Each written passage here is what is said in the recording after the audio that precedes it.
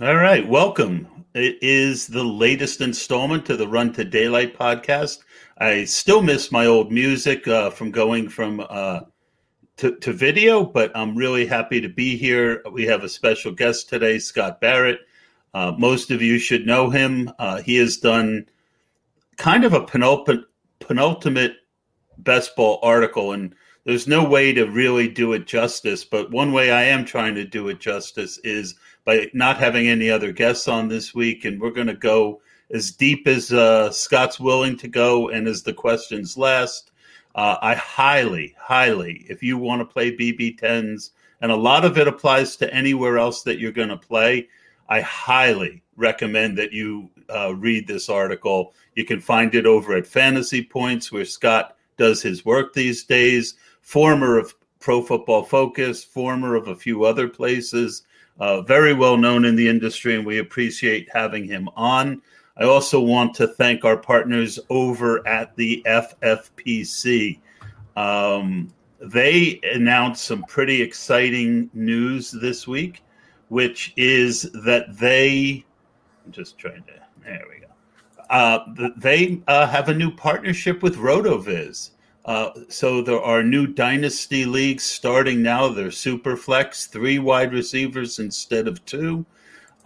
More information is going to come out, but go to myffpc.com and check out the new information. I'm currently in 7 $35 best balls over at the FFPC. I really had lost kind of my desire to do the best ball 10s, but after reading Scott's article, I feel compelled to go back into it. My partner Eric Moody is here. Eric, how are you?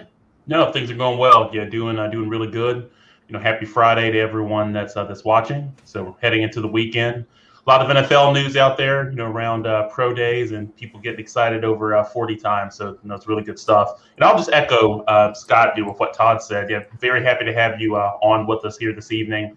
Been a huge fan of your work for years, and really looking forward to diving into this best ball article that you have over at Fantasy Points. Lots of really useful information for the diehards and veterans out there. Likewise with those kind of put some toes in the water in best ball. So looking forward to it, my friend. Yeah, and I just want to give Scott an opportunity. Scott, Fantasy Points is still one of the newer big sites out on the market. Why don't you tell everyone a little bit about Fantasy Points? Who is there with you, and the kind of work that you're going to be doing there? Yeah, guys, thanks for having me on. Really excited to talk some best ball for you. This is the first article I did this off season, and it's just, Todd, I know you're really experienced. I'm really experienced. This is something I've thought about for a really long time. Mike Beers played an influential role in this article. And yeah, it's just right before his death. Oh, I mean, it's sad to hear he's leaving. That's unbelievable. RotoViz, but his influence is massive. And yeah, so I love best ball. It's a love, and it was really just a way to, combine my thoughts, my years of experience and research, really looking hard at the win rates and things like that. But this is just something you can find at fantasypoints.com. John Hansen, Graham Barfield, Joe Dolan, Tom Brawley, Greg Cassell, Adam Kaplan, John Proctor in the DFS season. We all came together, combined forces to create what we hope to be, a true juggernaut in this industry. And I think we've seen that so far. What to be on the lookout for.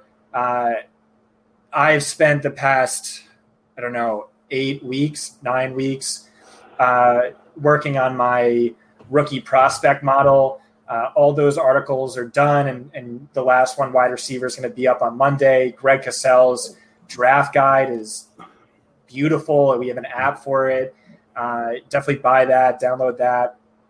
And yeah, we're going to crush DFS season like we did last year.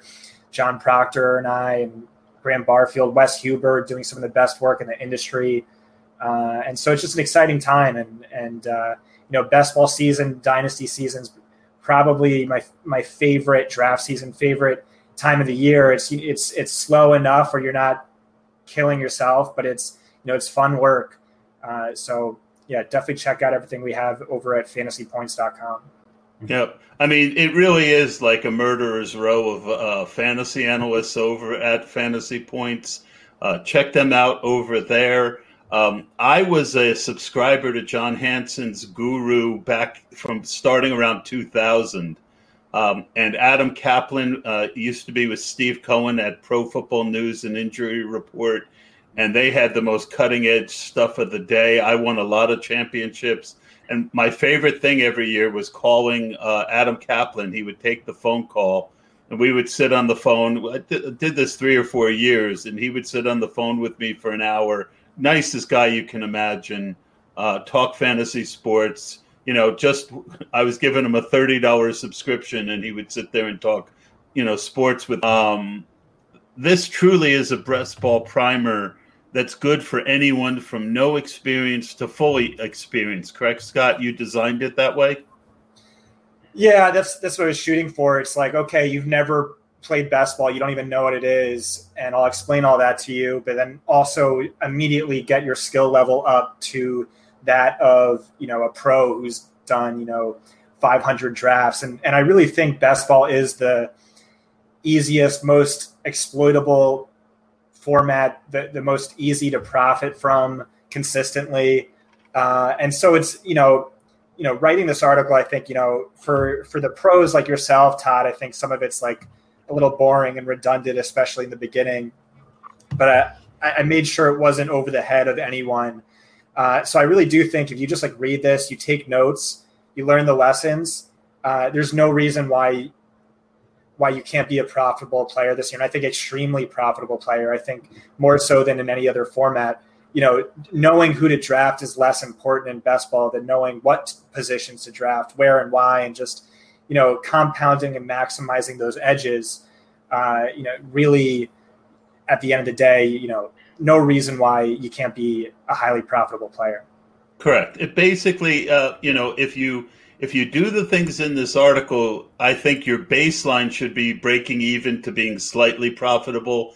And then if you are good and you get some luck and you manage your exposures the way that you probably should, everyone has different risk levels, and we'll do some articles on that. But I agree with you. I think this gets you a good baseline where it's almost hard to lose if you really put your mind to what's in this article.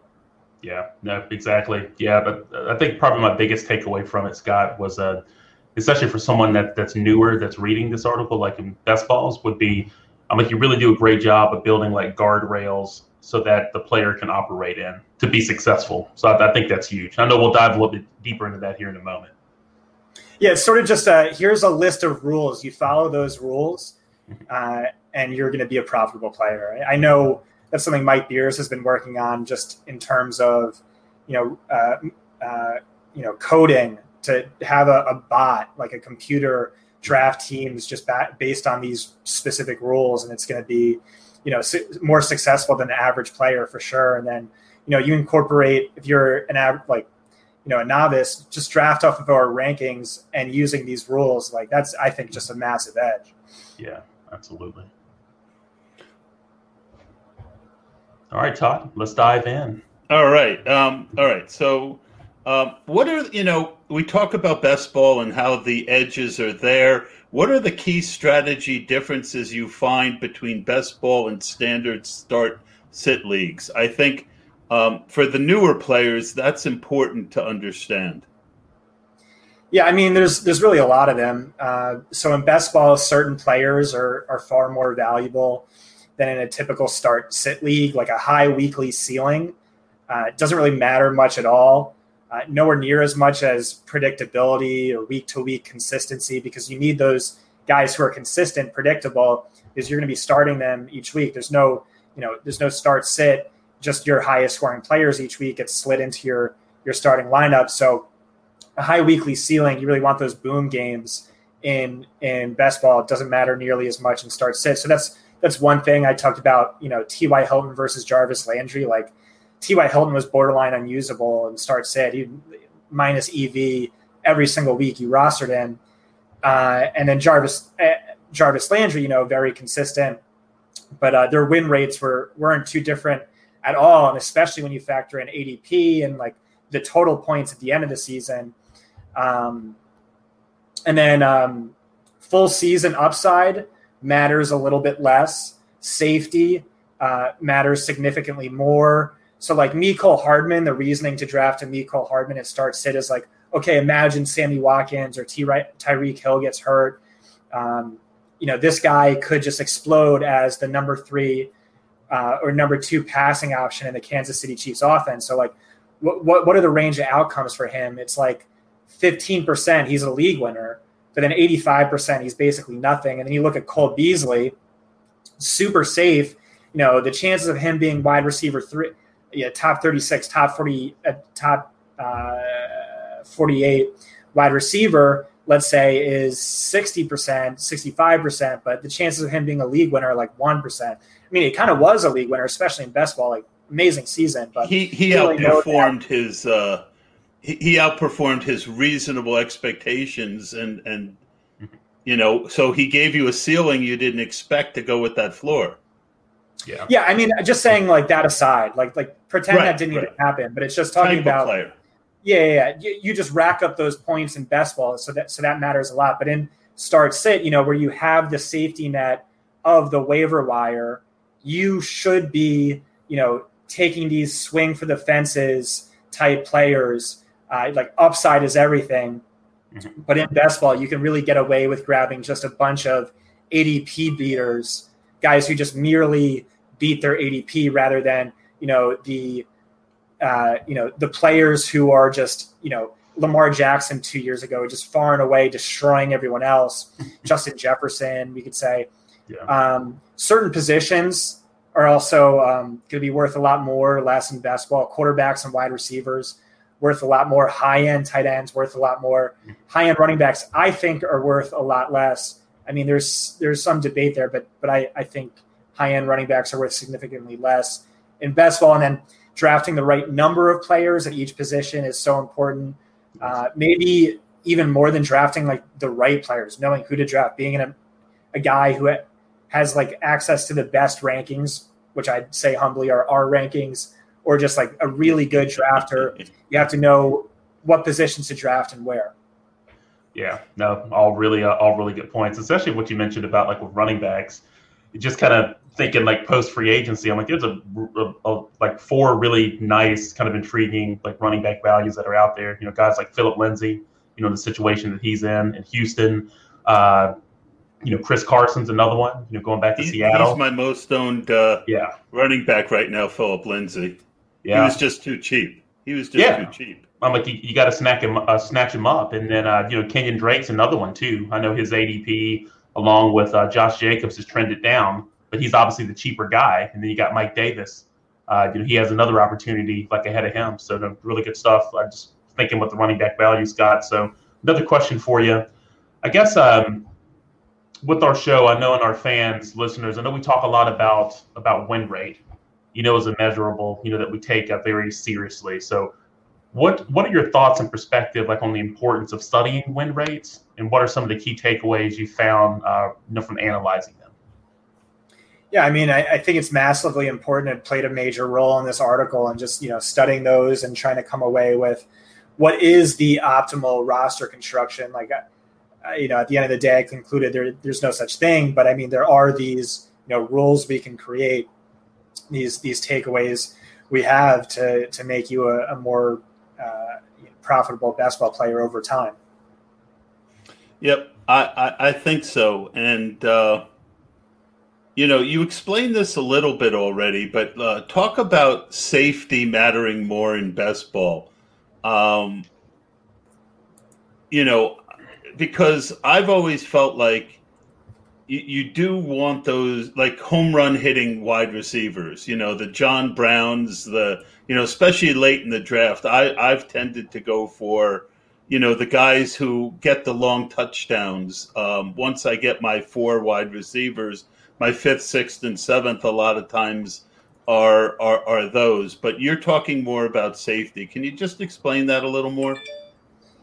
Yeah, so it's important to note how I'm kind of defining these terms. I'm talking about week to week upside, and then season long upside, and the week to week safety and season long safety. And there's kind of two distinct points there. There so you go. That makes sense. Yeah. Alan Lazard is his standard deviation week to week is going to be extremely high. Larry Fitzgerald's extremely low. Similar ADP, similar total points. Lazard much higher win rate in best ball because of those peak weeks. Those peak weeks are really important. And then just talking about what we were saying before, the range of outcomes for a Cole Beasley, like a Mecole Hardman. Hardman, could be this massive full season league winner. We're not talking about a week winner so much, although he is that archetype in contrast to Beasley, but it's just, no safety net of the waiver wire where you could start, add guys. Oh, maybe this free agent has good upside.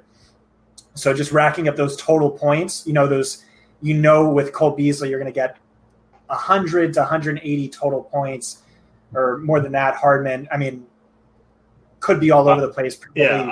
Median is much lower. I think I can clarify it like this, because I do think there's a little bit of different terms going on. What you're talking about in safety is safety and role, the role that the player is going to have. He's going to be on the field, and you can count on his role being safe. But then you still like someone who can hit peaks within that role. So just in terms of season-long upside, I'm really talking about you take the players. I'm looking for best ball. Like Mecole Hardman, the biggest thing about him is his role wasn't secure, right? We didn't know if he was going to be on the field enough to perform, where Cole Beasley, we knew he would. Right. I just meant full season upside. So you take a player's bear case outcome, bull case outcome, base case outcome, and in season long, bull case outcome matters way more than base case or bear case outcome, where in best ball, it's much closer. Maybe base case outcomes more important. But yeah, you're talking about role. Yeah, uncertainty of roles is going to play a major factor in creating those bull, base, bear case projections. Fair enough. Okay. Yeah. So just out of curiosity, Scott, Mike, what are some types of players that you consider less safe?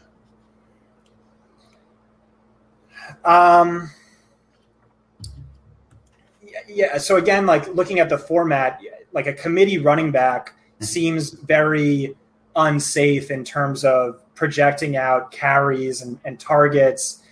Then you have to factor in his upside. Like, does he have any upside beyond the fact that his running back might get hurt? Where in best ball, that's something that doesn't really matter. You can just like look at the total points at the end of the day and you're like, that's fine. He's starting in all of his best games. And, I can combine a Nyheim Hines plus a J.D. McKissic as an RB2, just putting their production together in only their best output games. And I could match like almost Aaron Jones, which is absurd. But you look in a start-sit league, you're never going to get that because you're starting Nyheim Hines. You think he has a good matchup or something. And there was no predicting when a J.D. McKissic would have a boom game or a Nyheim Hines would have a boom game. So the weeks you're starting them, they're averaging like 12 fantasy points per game. But in best ball, that doesn't matter. It just starts for you. So you can really get away with something like that, which is why I talk about in this article, I devalue running back pretty egregiously. Yeah, and we'll get into that a little more. It's something I've come around a lot on this year. So last week we did an interview with Chris Allen where we discussed optimal FFPC roster construction.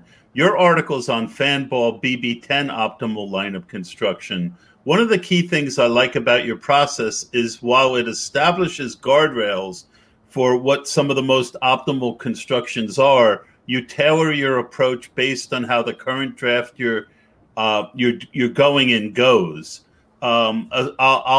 I'll point to something that I really like that you did, which is when to take the quarterback, right? Based on when you take your first one, when you should take your second one.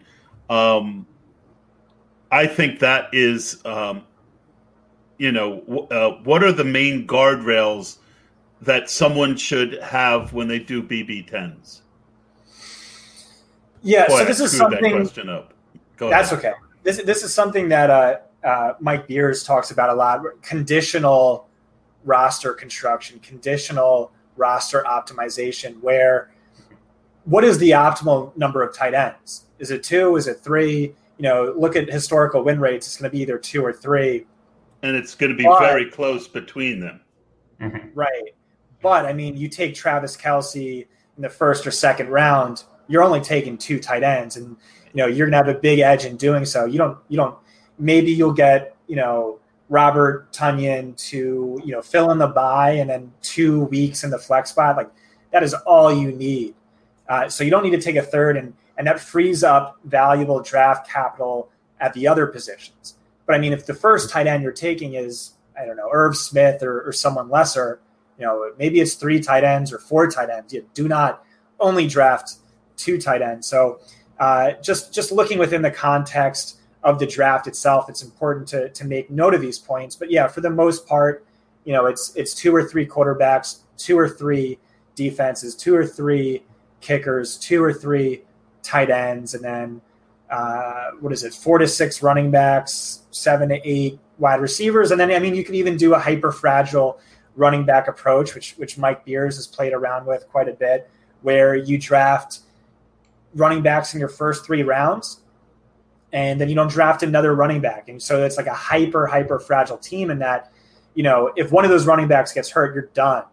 But if they all stay healthy, you have really good chances of winning, but everything hinges upon that one point. So, just different things to think about there. Yeah, I feel like one thing that people don't take into account, and it doesn't matter if you're only doing 1 to 2 drafts, but, people feel like they have to, the perfect example is, well, I have to have a third tight end, like you just said. Look, if you take Travis Kelce in the first round and he gets hurt week 1, that team is pretty much a loss no matter what. So you're making a bet with your early round players, and then you build the rest of your lineup counting on that bet working, because you're going to need that early round bet to work for the team to win, most likely. Yeah, no, that's a pretty good point, Todd, because like the players that you take like in the early rounds of like best ball drafts, for the most part, to your point, are needed. If you want to take down the league, I'm like, you're going to need those studs. I guess many high volume best ball players, still I think make the mistake of not factoring in or baking in like fragility into their rosters, kind of based on this fact. I'm like, do you see that as being correct, Scott, or do you feel differently? No, that sounds about right. Okay. At quarterback, it's important to get at least 2 of the top 15 quarterbacks. Would you agree? I mean, just generally as a rule, that seems to bear out. And the reason why that makes sense, and like I said before, quarterback is more valuable in best ball. And it's proven that over time you could just stream basically QB 6 to QB 9 levels of production, just looking at quarterbacks who are owned in less than 50% of leagues and just riding through them week after week. Very matchup, vulnerable to matchups, things like that. So, but you can't do that in best ball, obviously. And you can't pick anyone up like Justin Herbert was rostered in like 3% of leagues to start the year. Then he was one of the most valuable players at the position. You can't do that in best ball. And then the tier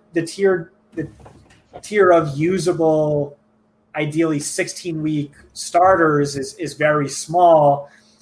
In a best ball draft, you're going to see 36, 34 quarterbacks drafted. In a start-sit league, 12 teams, it's going to be like 18. But how many quarterbacks can you do not have a young quarterback breathing down their neck, or if you have like 2 bad games, might get benched? Maybe there's only like 20 of those guys, 24 of those guys, let's say. And so it just makes those at the top end of the spectrum more valuable. Right. And also it's also quarterback scores the most points. And so that could play in a role as well, where you're just taking the highest score of each of the three each week. Those points really add up over time. Yeah, it's the highest scoring position, and it's also the position where there's the least drop off. But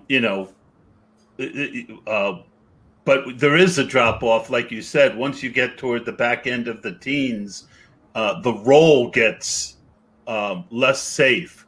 And, if he plays, he might put up 15 to 20 points. But a lot of those guys on the back end get benched, and you can't count on them. Yeah, and even when the guy who comes in relief, it's still a high parity position where, those guys are still putting up good numbers. But, in best ball, those total points is what you really want. You really want quarterbacks who are, ideally playing all 16 games barring injury. Yeah, completely punting quarterback bad. Yeah, no, yeah, you'll find yourself in trouble by doing that. It's interesting looking at like ADP, especially in FFPC leagues right now, because you've got quarterbacks that are going so much earlier, like 2 or 3 rounds earlier than usual. Have you done any FFPC drafts where you've noticed that? And I guess what feedback or advice would you give to those that are watching on how to handle that? Yeah, I don't know. So the data says you shouldn't draft quarterbacks very early. You shouldn't be the first or second person to draft a quarterback. And part of that is just like ADP is least predictive with quarterbacks. It's proven to be least predictive than in comparison to running backs, wide receivers, tight ends. I think that's also sort of been like just kind of a fluky thing. But I mean, in today's day and age, the era of the Konami code quarterback, I think it makes more sense to draft quarterbacks early than ever before and start sit. I'm still going to be, more of a late round QB guy, but I do love these Konami code quarterbacks. But in best ball, I see nothing wrong with that. I think that makes a lot of sense. Yeah. My feeling is that since all of them are going 2 to 3 rounds earlier, you have to adjust, right? You just can't go on last year's info and say, well, I'm not going to take my first one to the 7th round because the guy you got in the 7th round last year was Russell Wilson, right? The guy you're getting in the 7th round now is Joe Burrow or Trevor Lawrence, and there's a lot more risk there. Absolutely. So what I've been doing is I've been taking them in the order, I'm taking them rounds earlier, but I'm sticking to not taking the first guy, not taking the second guy, taking the best of that first tier. And to your point, Scott, a lot of times the guy who had a bad year last year is a top 3 guy the next year. A couple years ago, Russell Wilson had played through a leg injury, and he was my number one quarterback in like the 8th round. Had over 20%, and he wasn't hurt, and he had a great year. So I do like to get one of the good quarterbacks, and I have to take them earlier than I want to, because I do think if you wait and you're drafting 2 guys, in the 10th round, but they're the 19th and 23rd ADP guy, I think you're going to struggle. Yeah, now's probably the chance to grab quarterbacks early because, as we know, in August when the fish come out to play, those guys are like massively overvaluing quarterbacks. Like you'll see Patrick Mahomes in round 1. So if you want exposure to these guys, you're not going to get it, later in the season, the off season. Yeah, no, good point. Yeah, it seems like I guess like most players, like they want to get their running backs like early, like and often, especially in BB10s. In fact, like the original theory on how to do MFL 10s, was to draft like a running back like early, like and often. But what I like about in this article is that you say that 0 running back is a much better strategy. So tell us a little bit more about that, Scott. Yeah, so in fantasy football, the single most valuable position by a landslide is a high-end bell cow running back who contributes as both a runner and a receiver. They score the most points. They have the lowest floor, the highest ceiling, week to week and full season. They're incredibly consistent on a week to week basis, just massively valuable. And you see that in best ball too. the top three, let's say, highest scoring running backs are typically going to be the three players with the highest win rate. But then after that, things get sort of murky. And so this is something that really changed my approach, where I was always drafting 3 to 4 running backs in the first 6 or 7 rounds, let's say. And I talked to some pros, some best ball pros who do thousands of drafts per year, and I showed them the data I highlighted in this article, and they changed their approach. They're like, I'm at least going to mix this in now. I'm far less hesitant to go this route, and it's the 0 RB route, which has a phenomenal win rate, and it's like, and why it is like what I said before, where you can take a Nyheim Hines and a J.D. McKissick and only their boom games, use that as basically your RB2, and you're even with Aaron Jones. But you try and do that in a start-sit league, you're getting 10 fantasy points per game. So that's just a massive edge, and you really can go quantity over quality in a way that you can't start-sit. But in a start-sit, I'm still bell cow or bust. I'm still, prioritizing running backs in the first 2 to 4 rounds, ideally the first 2 rounds. But yeah, in a best ball, you can really get away with quantity over quality. Guys like, you were saying before, Chris Carson, Phillip Lindsay. I got actually really excited. I saw Lynn Bowden had an RB tag, and then MFL just changed it today. But I was like, oh my God, could that be a cheat code if he's the starting slot? Which was probably unlikely anyway. But yeah. No, yeah. So one thing that I have, kind of prided myself on is, and it's the same thing in daily fantasy, the crowd moves in a certain direction based on what happened last year. And the draft board is new every year, and it takes different forms and functions. So for me, what I'm doing this year in the FFPC, especially where I can draft 7 running backs and I only need 2 starters, is if I get an early draft, right now pretty much, if you have picks 1 through 8, you have a very good chance of getting that stud running back that you were talking about, Scott. If not, I'll take a Devontae Adams or a Tyreek Hill, or I'll get a running back in the 2nd and sometimes even the 3rd round. I'm kind of higher on Miles Sanders than a lot of people, and picking him up mid-3rd round, I think I count him as my stud running back. But then I don't draft another running back till probably the 10th, 11th round in these FFPC drafts, especially this early where there's so much uncertainty and you can draft the rookies.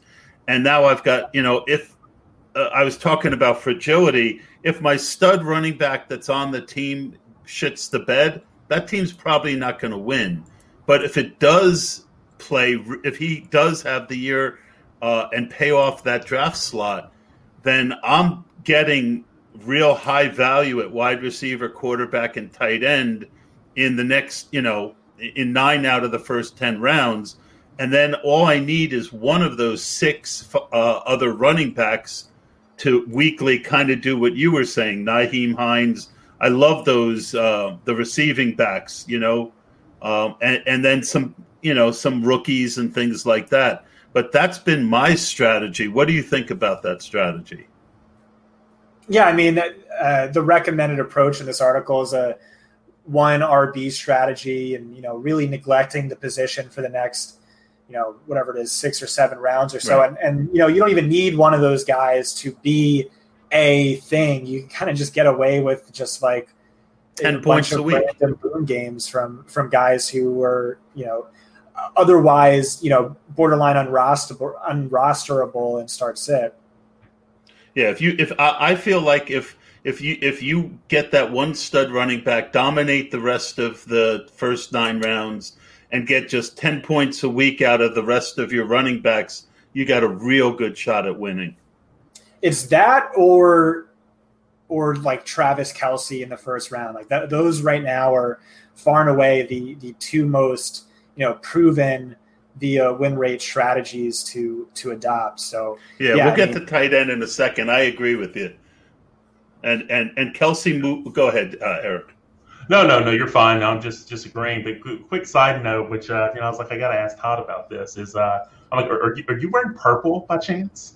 I am wearing. It's kind of more of a red than a purple, but it's more purple there. Why? Yeah, no, I'm just wondering. I don't want want Scott to think that we would try to make sure we wear the same wardrobe for each show. So just message. Yes. No, I'm just saying. There's way less planning that goes into this show than that. All right, I just have to throw that out there. But I know Todd mentioned Scott. I know we're definitely going to hit on tight end here in a bit. But I'm just curious. I'm like, do you believe wide receivers are more valuable than best ball? And if the answer is yes, just give us a little bit more insight into that. Yeah, so they are more valuable, and it kind of speaks to just that. If running backs are less valuable, then of course wide receiver is going to be more valuable. Bigger boom games. It's a more volatile position in terms of week-to-week standard deviation, which lends itself well towards the best ball format. Ideally you want, the teams with a wide receiver contributing the flex more than anything else. Like those are typically the best teams and what you see from winning teams. One thing I've noticed, and I'd like to get your opinion on, is positional scarcity. You mentioned it in your article. And what I mean by positional scarcity is certain positions end up going way sooner than they should just because there's not enough good ones, right? And if running back was the example you used. If you don't get the running backs you want in the first couple rounds, isn't it true that in the next rounds, like 4 to 8 especially, running backs move up simply because there aren't any? Explain how positional scarcity can make ADP off in value. Yeah, so scarcity determines how valuable something is. If gold, if every time it hailed, little bars of gold, like gold would be far less valuable than it currently is. And you kind of just see the same thing in fantasy football. So how many starting quarterbacks are there, each week? There's 32 if it's not a week with buys. But how many quarterbacks can you start each week? You only start 12. And then how many running backs do you start each week? Minimum 24 up to 36, counting the flex. But how many running backs are there to roster? I mean, how many teams have a running back by committee situation where both of those guys are not valuable? And then how many bell cow running backs are there who are heavily used as both a runner and receiver, never come off the field? There's like 6 of them. So they score the most points. That's the reason why they're valuable. They're also a highly scarce position, far less scarce than wide receiver, especially in start sit. But it's the same thing with tight ends, like the high end tight ends. How many good ones? There's 3. And then everyone else is like the same and stinks, So those big 3 tight ends are so valuable because they're scarce.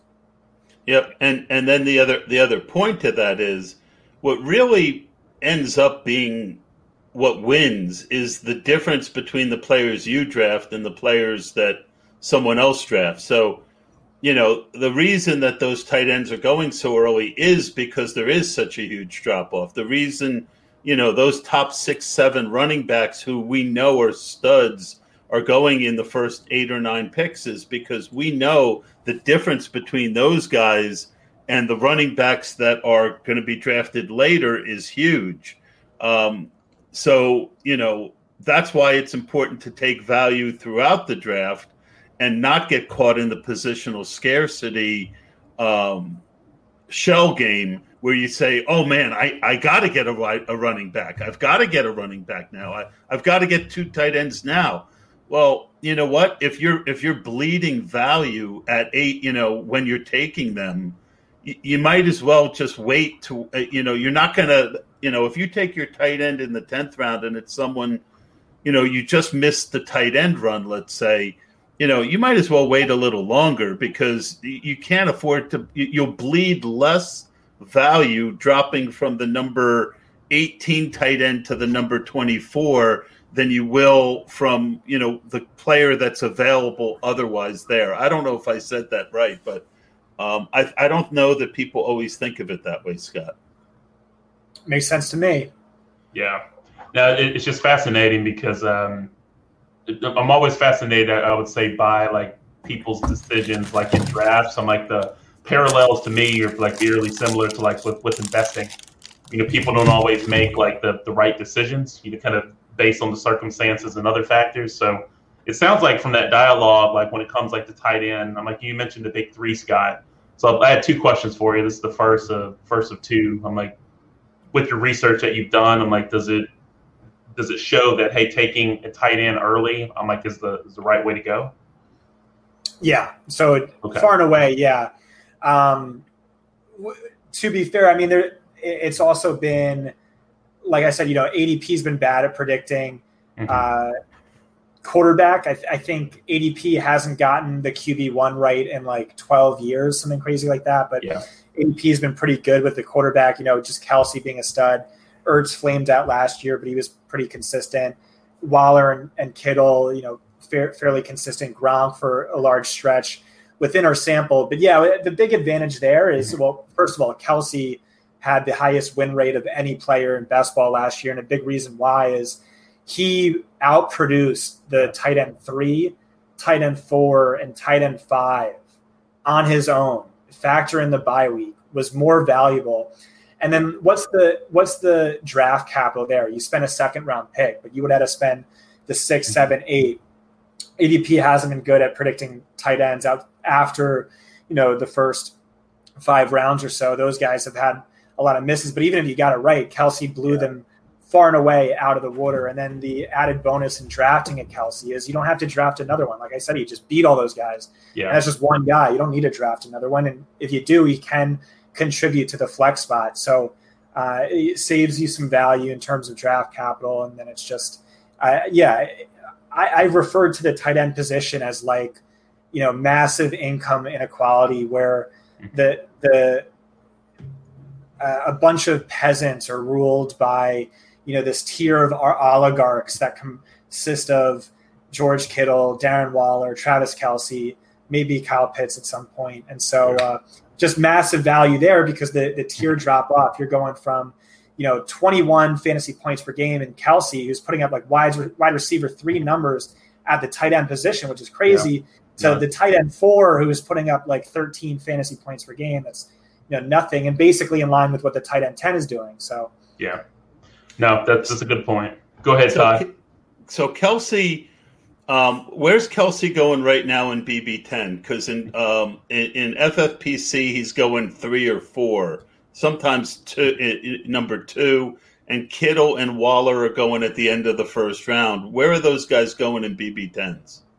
Yeah, so that's interesting to me. Is FFPC is tight end premium, and Best Ball 10 is not. But I mean, last I checked, he was going basically the exact same spot, and I've taken him super early. I think he should be the first non-running back off the board, and then it's just basically, where are you breaking that tier after McCaffrey, Dalvin, Kamara, Barkley, Henry, Zeke, and Barkley. I mean, Barkley. I think I'm a Giant fan. I think Barkley's riskier than people are.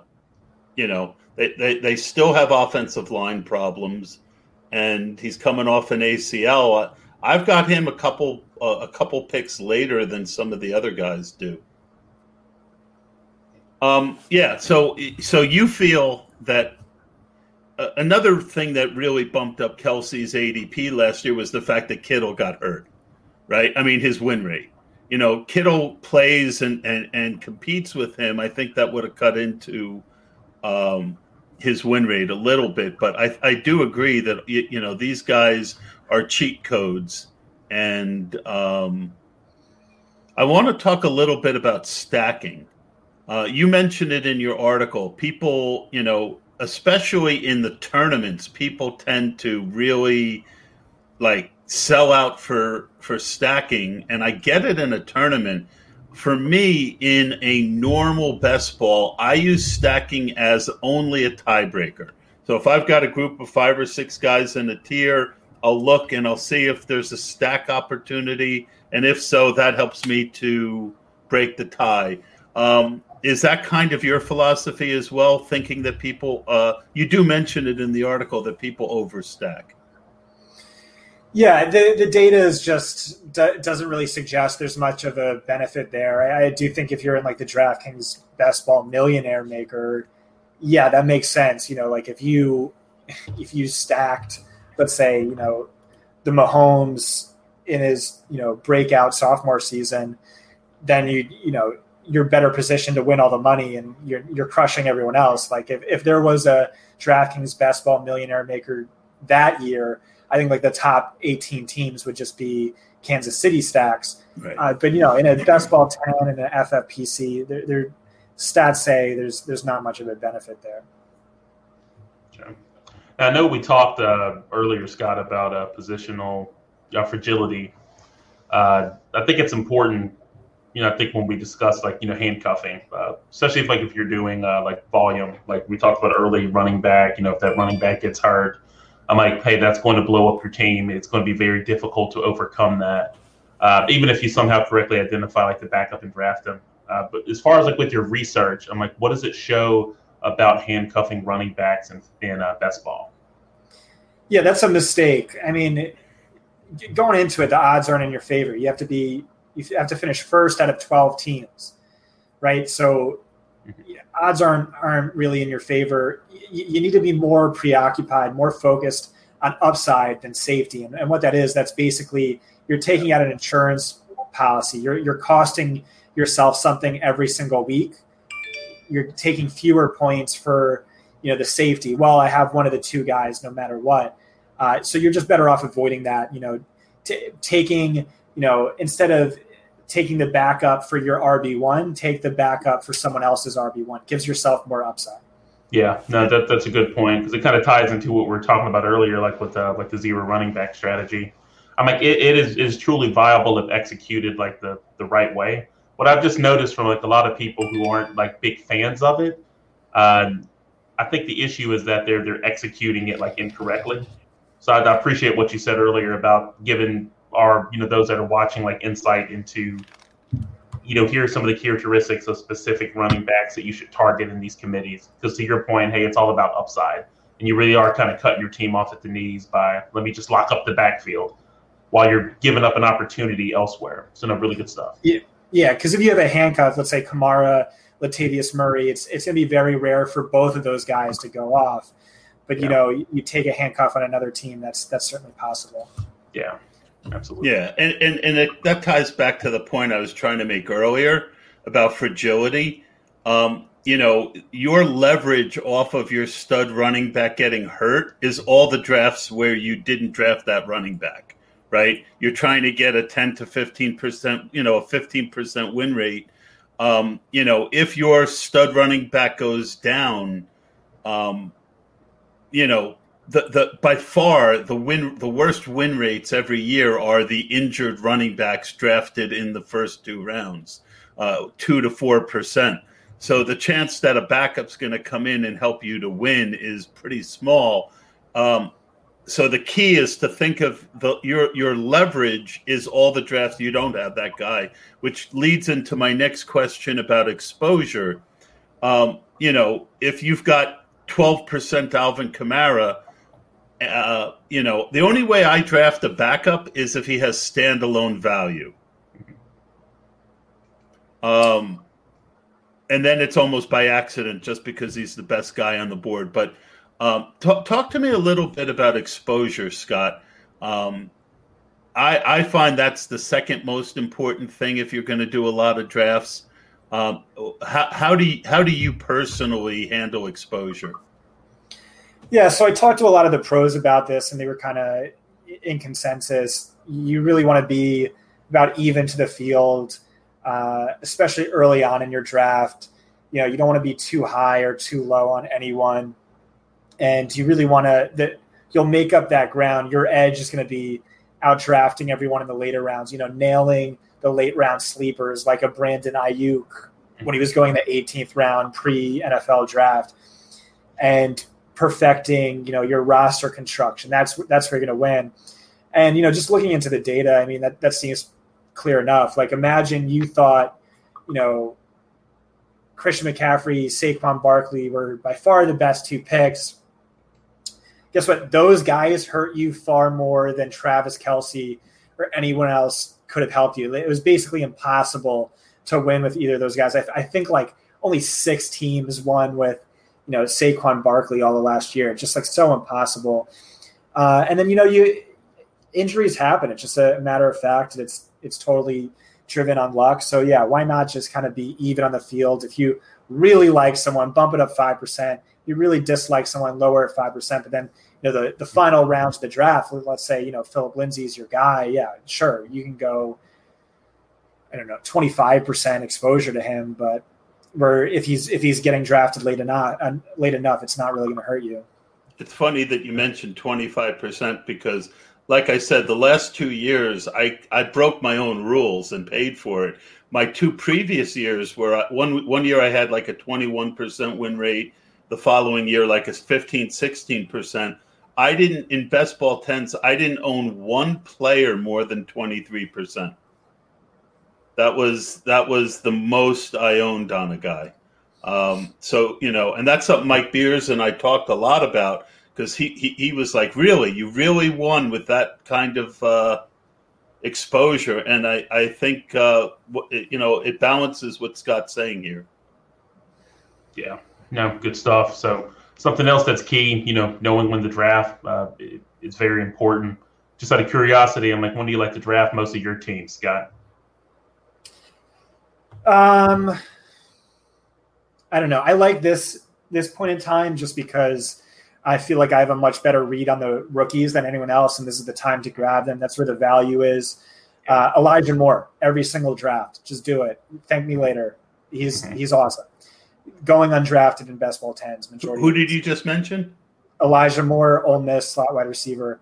Yeah, I didn't hear the name. I go ahead. I got a couple. But your best win rate is going to be in August. That's just proven to be, I smash August. Aaron H smashes August. All the best players smash. That's when the fish come out. So, you've been keeping track of ADP, paying attention, knowing all the news, reading beat writer reports, things like that. And then the fish come out and draft Patrick Mahomes in the first round. So that's going to be your most profitable time to draft. But I do like this time quite a bit. Yeah, this is my favorite time of the year. I feel I have the biggest edge because this is the time of year where you can use a different type of logic and hopefully figure out things. There's nothing better than going in, looking at the RotoViz tools in August and seeing a lot of green on the right where, a guy that you were loading up on in this time of year, like for me right now, 2 guys I'm loading up on in FFPC. One is Travis Fulgham in like the 27th, 28th round. He played fabulous last year, showed a lot of spark. Now you got a new coaching staff, and you at least got a shot and Jeffries is gone. And, maybe they draft someone in the first round, maybe they don't, but he's like a free square to me. And a rookie I like is Kylan Hill. I liked his tape a lot. I'm getting him 22nd to 25th round. Nothing makes you feel better than looking at those guys. They lock in jobs, and now they're going in the 12th, 13th round come best ball season. Who are a couple other guys? Elijah Moore is a good name. I haven't watched him yet, and that's my fault. But give us 1 or 2 other names, Scott. Yeah, I don't know. I have to look back at my exposures. I was, right after I wrote this article, I was just like, really feeling it. I was crushing it. Sure. And then like the last 4 drafts I did, I just like timed out repeatedly. And I took a quick break from it. You just cannot time out. It's just, it absolutely destroys you. Not only do you get a guy you didn't want, but it also messes with the roster construction you had planned. So that really hurt. The guy I had on every single team besides Elijah Moore was Brandon Cooks. I just thought he was like massive value, wide receiver, like 41 by ADP. And he had exclude Indianapolis, which sells out to stop opposing wide receiver ones. He hit 80 plus receiving yards in like 9 of his last 10 games, like numbers off the charts. That's, Deshaun Watson's guy. There's no Will Fuller. They're going to be playing from behind. And now this whole mess with Deshaun Watson is, my reasoning was like, okay, Watson's still going QB3. Like, I'll avoid that, but Brandon Cooks shouldn't be going this low. And now it's a bit riskier, but he was the guy I was drafting on every single team. Yeah, for some reason I don't get and I've tried everything, and that's another reason I stopped doing BB10s is their email prompts are going into spam, and I can't get it to stop. And I don't get it.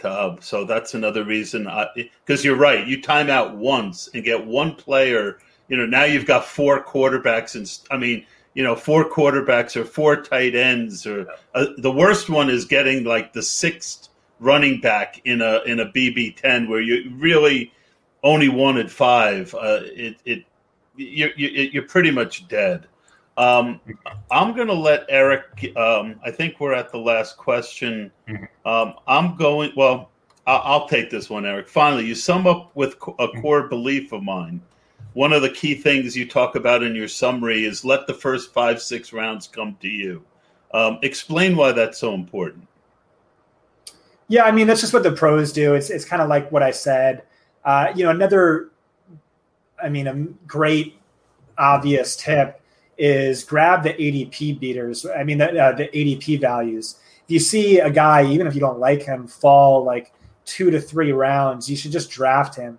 What it does is it lowers the average cost of your portfolio over time, just constantly grabbing those ADP values. And like I said, you don't want to be too over or underexposed to anyone. So definitely do try and grab those guys. And that's what the pros do. They worry about roster construction. They're not going to worry about it too much after the first 6 rounds beyond something like a one RB or modified RB, it's called, is ideal, or grab a Kelsey, something like that. Eric, you have any other questions for Scott? Yeah, I had one question that we can even pivot to like different positions, whether it's quarterback, running back, wide receiver, or tight ends. So I know we're in a really unique part of the year. Free agency's taking place. I know we've got the draft coming up to see where the rookies land. But I'm just curious, Scott, kind of like on the fly, I'm like, who are like some running backs and wide receivers that you're already sold on, for the 2021 season that come to mind? I don't know. You kind of caught me off guard. So like I said, I was knee deep in best ball stuff for this article took forever, but for the past 9 weeks I've been working on my rookie prospect models and haven't really been paying attention to ADP. But I do know last time I checked, Javonte Williams looked to me like a tremendous value. You just look at his odds of being the first running back drafted. I don't think he will be. I don't know that I think he should be. But the guys he's being drafted around last time, I was doing best ball drafts. It's like David Johnson. And it's like, what are Javonte's chances of being a workhorse running back in comparison to David Johnson? And Elijah Moore was another player I brought up. I think he has massive PPR cheat code upside. I think him specifically, uniquely, is going to be an immediate year 1 contributor. I think there's a good chance he gets drafted in round 1 to a competitive team late in the first round. So I think he could be an absolute superstar. I think Kyle Pitts, I think he should be drafted higher than any rookie tight end ever. I don't know that he should be, someone I'm prioritizing, but I do know he's unique enough to break that mold. The quarterbacks, I think there's great value in all the top 5 quarterbacks. I think they're all going to be starters. I think, there's talks about Trey Lance maybe needing time to develop, Justin Fields. I don't know. I kind of just don't see that. I just see too many QB needy teams in the NFL right now. And even for Mac Jones, like I don't see him falling beyond Chicago and being a starter there, Denver and being a starter there, New England and being a starter there. So there's great value there, and especially in someone like a Trey Lance or Justin Fields, who I think has really good Konami code upside.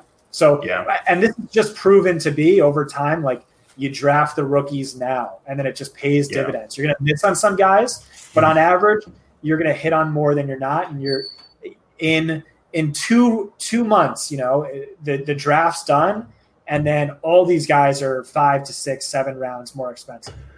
Yeah, and that's why I was saying that I like drafting so much. So you've been working a lot on your rookie model. Yeah.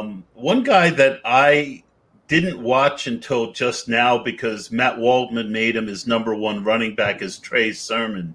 That was a bit of a surprise for me. But I like Matt's stuff. How does Trey Sermon come out if you've gotten that far with your rookie model?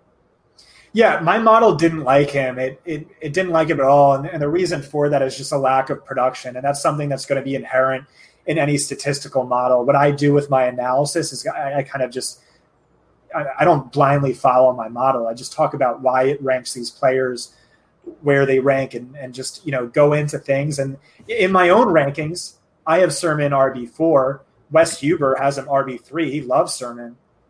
And it's just, but he never had over 1,000 yards in a single season, and there's concerns. And you could just say, oh, well, he dealt with injuries, he was on stacked teams, blah, blah, blah. But you could also say, hey, Ramondre Stevenson is in this draft as well, JUCO transfer, and he had Trey Sermon running for his life, transferring to Ohio State. But no, you see it all on tape. You see the flashes. I mean, his last 2 healthy games at Ohio State, he had like 500 rushing yards, and he was that the team's he's got his ability to do that cutback and run against the grain. He's just his feet. He makes that turn, and he's that is less profitable in the pros, but it still works. I can't say I love I watched the little tape. A lot of it is he's running through some damn big holes, but I respect Matt's process, and that's why I wanted to get more information. What about a guy that I liked at first, and the more I watched him, I like him less, Jamar Jefferson? Any thoughts there? My model liked him, really good age-adjusted production. I didn't love him, and then, that abysmal pro day happened, so he's going to fall even further in my ranks. He's not someone I'm targeting. Honestly, I really don't like this running back class too much after the big 3. I think Kenny Gainwell has some good, upside in the same way that Antonio Gibson had tremendous upside this time last year. He's just one of those swing for the fences home run picks. Gibson hit, but I mean, what were his real chances of hitting in the way that he did? Like 25%. Gainwell's probably somewhere around there.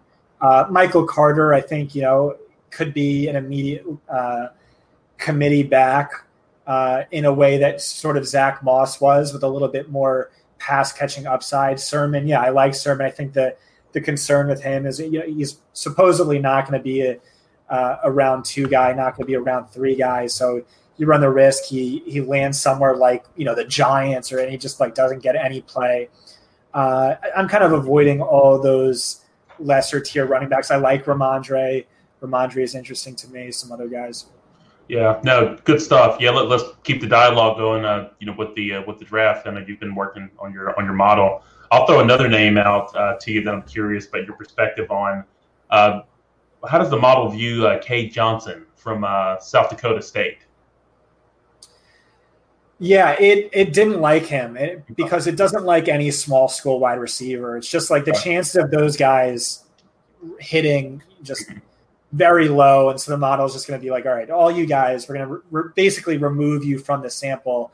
But it liked Jalen Darden the most. Jalen Darden's really interesting. He had, of the small school guys, he had like 118 receiving yards per game last year. More ridiculously, he had 2.2 receiving touchdowns per game, which is the most by any wide receiver since at least 2000, maybe ever.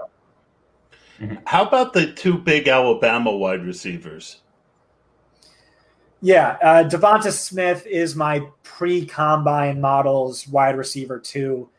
What I mean by that is just like statistically, production, efficiency-wise, he is an elite prospect. You factor in the weight and the BMI, which you have to factor in, is a concern. I don't think he's going to fall out of my top 3, but I think he's probably going to fall at least from a CeeDee Lamb level prospect to, a few tiers below, even if he is still my wide receiver 2 in this class.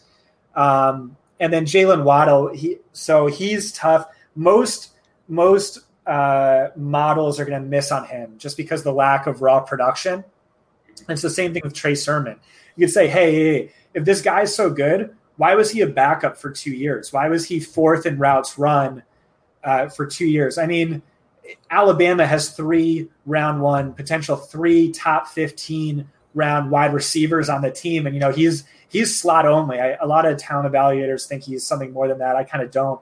But, Jerry Jeudy's 2 years older. He's their starting slot, so that's why he's the backup. But, yes, the lack of production wasn't there. My more basic model hated him. My more advanced model absolutely loved him. Depth-adjusted yards per target over expectation is maybe my favorite stat I've ever created. And he is not only best, but he's best by a wide margin since at least 2014. Yards per route run, one of the best, most predictive stats there is. Best in the class, top 3 in 2 of the past 3 seasons. Elite speed. He, just on tape, he's like a rich man's Henry Ruggs on the deep ball and contested catches, and very Tyreek Hill in the way that he beats angles and just the raw speed he possesses. So I like both of those guys a lot. They're both in my top 5. That's awesome stuff. Eric, you have another question? If not, I got one. Okay. Why don't you go ahead? My question would be, that stat sounds fabulous, Scott. Who are some already in the NFL guys? Do you do that with NFL guys? And are there any sleepers that we should think about at any position? Wide receivers that we should think about that are on NFL teams now, based on that stat? No, and it doesn't look at NFL prospects. I've also, maybe given away too much already. The article for wide receivers is going to be out on Monday. Tight ends is done. You guys really got to see the write-up for Kyle Pitts and running backs that came out last week. So be on the lookout for all that stuff. And tell everyone again where they can find you and a little bit about the subscription. Obviously, this is some fantastic stuff, and people should be joining. Yeah, thank you. Scott Barrett, DFB on Twitter. You can read all my work at fantasypoints.com. Also, just read Wes Huber's work. I got to get this guy more publicities. He doesn't do much on social media, but he's cranking out a bunch of rookie profiles in the same way that I kind of have been with my model. But just incredible work, really like unrivaled work. This guy came out of nowhere and he just broke onto the scene in the fantasy industry and just absolutely killing it for us. So check that out. Check out Greg Cassell's draft guide. If you want the best, film analyst in the game telling you which rookie prospects are his favorites and why, just read that. And Wes contributed to that from a Devi perspective. So check out everything we got going on at fantasypoints.com. That's great. I just followed Wes on Twitter. I encourage my 14 listeners to do the same. And, Scott, we've circled each other on Twitter for a couple of years. It's just fantastic to have you on the show. I really appreciate you taking the time to do it. Thank you so much. And if you have any other work and you want to come back, you're always welcome here.